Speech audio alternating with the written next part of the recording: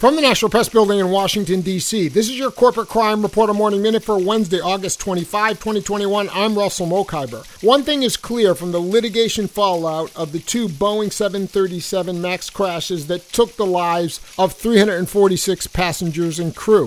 Boeing and its lawyers are taking every possible measure to make sure that incriminating evidence of its criminal wrongdoing does not see the light of day. First, there was the Sweetheart Deferred Prosecution Agreement that Boeing engineered earlier this year that let Boeing off the criminal hook with no guilty plea, no charge against Boeing executives, no monitor appointed, and no public release of incriminating evidence.